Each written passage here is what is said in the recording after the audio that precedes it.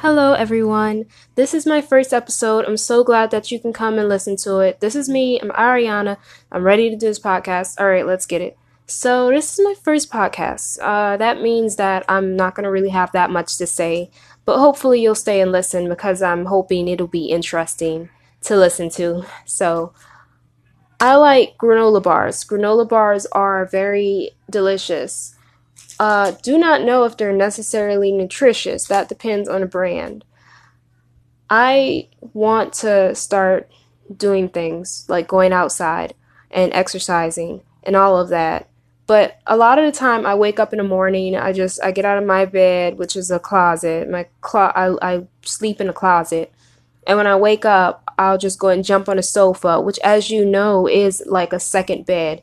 So basically I jump from one spot to another spot for sleeping, and that's not cool. It's lazy. That's what I am. I'm lazy. But that's okay because I'm starting new, I'm starting fresh, and I'm going to be getting out of my laziness.